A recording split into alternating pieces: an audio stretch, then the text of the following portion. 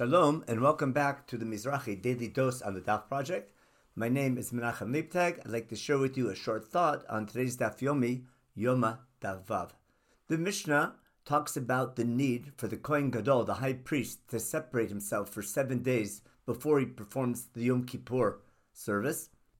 And today's Daf delves into the underlying reasons for this separation.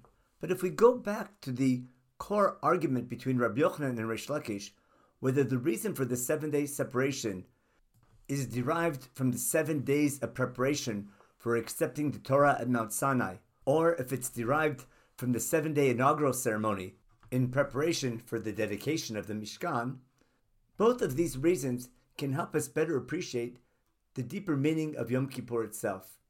Because if we follow the Ramban's exegetical understanding of the Mishkan itself as an eternal reminder of the events of Mount Sinai, therefore, when a Jew comes to the Mishkan, the goal of that visit is to remember the obligation that we took upon ourselves to become God's people.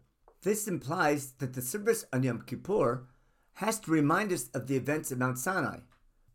But the calendar date of Yom Kippur, the 10th of Tishrei, is the day that Moshe came down with the second tablets, which came together with God's attributes of mercy, which enable us to perform that obligation of being God's people, knowing that God is always going to offer us the possibility of repentance. So when the high priest enters the Holy of Holies on Yom Kippur, it could be understood as a reenactment of Moshe Rabbeinu climbing Mount Sinai to receive the second Luchot, and that's why the recitation of God's attributes of mercy is so central to our prayers on Yom Kippur. Yom Kippur is a time to remember that God gave us the Torah, and that we entered an obligation to become His people, but we need to remember that without God's attributes of mercy, being able to achieve that goal would be close to impossible. Therefore, the 7 days prior to Yom Kippur are not only a time of separation and preparation, but also a time of appreciation that without God's attributes of mercy, our eternal relationship with God would not be sustainable. Everyone should have a wonderful day.